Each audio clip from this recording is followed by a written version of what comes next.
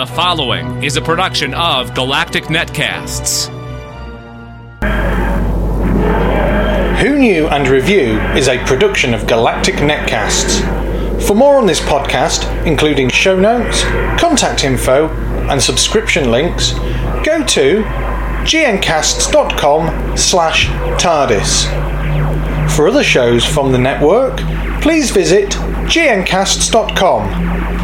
You can contact us by leaving a message at 805-328-3966. Record a voice message on our website or email me at TARDIS, that's TARDIS, at gncasts.com.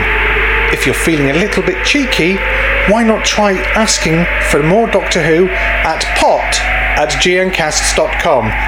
Thank you. Hello and welcome to another week of Doctor Who news.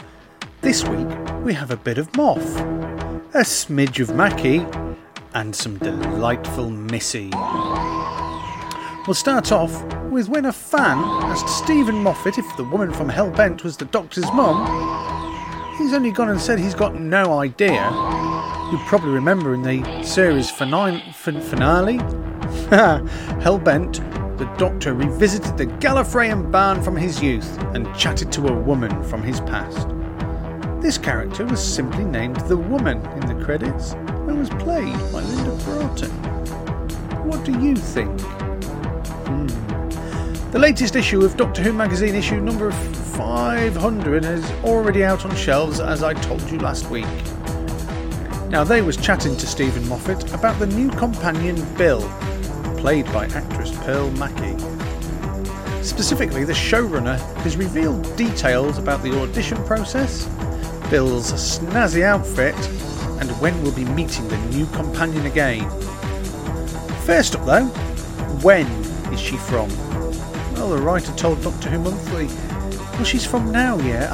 I know there's been rumours about, coming from the 1980s, but she isn't.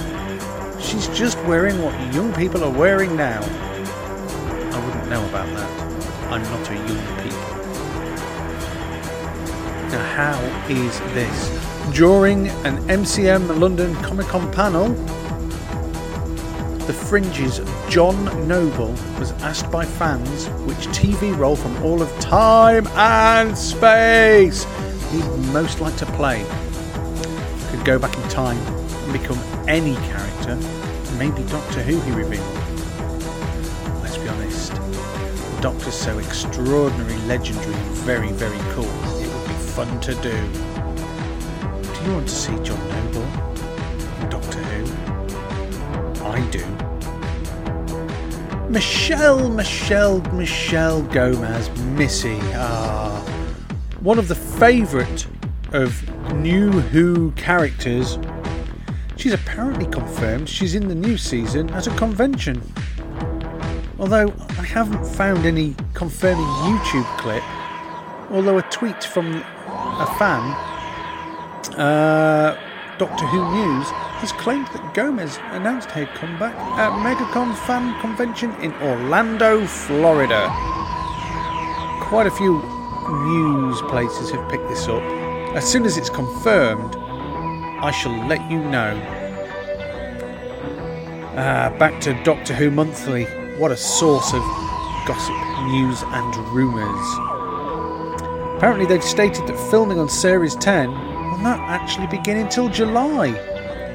And additionally, Stephen Moffat has revealed that, in contrast to last year, the 2017 run will mostly comprise single-part stories. Moffat has said, "We're going back to singles. Two-parters worked brilliantly last year, but somehow with the new companion, you want a simpler version of the show." Oh well, Moffat, I was really enjoying the two-parters, but you're the boss for now. And on now to the A to Z. A to Z. A to Z. A to Z of monsters. I still haven't got a jingle for that. I should really sort something out. It's not like I don't do sound mixing. If you listen to Sci-Fi Survival Guide, you'll know I'm fond of putting a jingle or three together. So the monster this week is Cassandra, from the episodes The End of the World and New Earth. Now, the planet of origin is the Earth, allegedly. The technology that she employs, metal spider robots, androids, in particular the adherents of the repeated meme, and a psychograph for consciousness transfer. Lady Cassandra O'Brien, Delta 17, or simply Lady Cassandra, was a former human in the far, far future. Along with other rich and powerful people of the universe, Cassandra was on Platform 1, a space station orbiting Earth in the year... was that 5 billion? Set to witness the destruction of the planet by the expansion of the sun. According to Cassandra, her father, a Texan, and her mother, who came from the Arctic desert, were the last to be buried in Earth's soil. She was born a male on Earth and lived on the edge of the Los Angeles crevasse. Cassandra, who was probably an aristocrat, was very elitist and looked down her nose at the working class Rose Tyler, who she considered common. She showed extreme arrogance at times, claiming to be the last pure human, and considered all others to be mongrels due to their intermingling with other species. She was also very devious, callous and selfish, being perfectly willing to let all residents of Platform 1 be burned to death by the sun just to make a bit of money.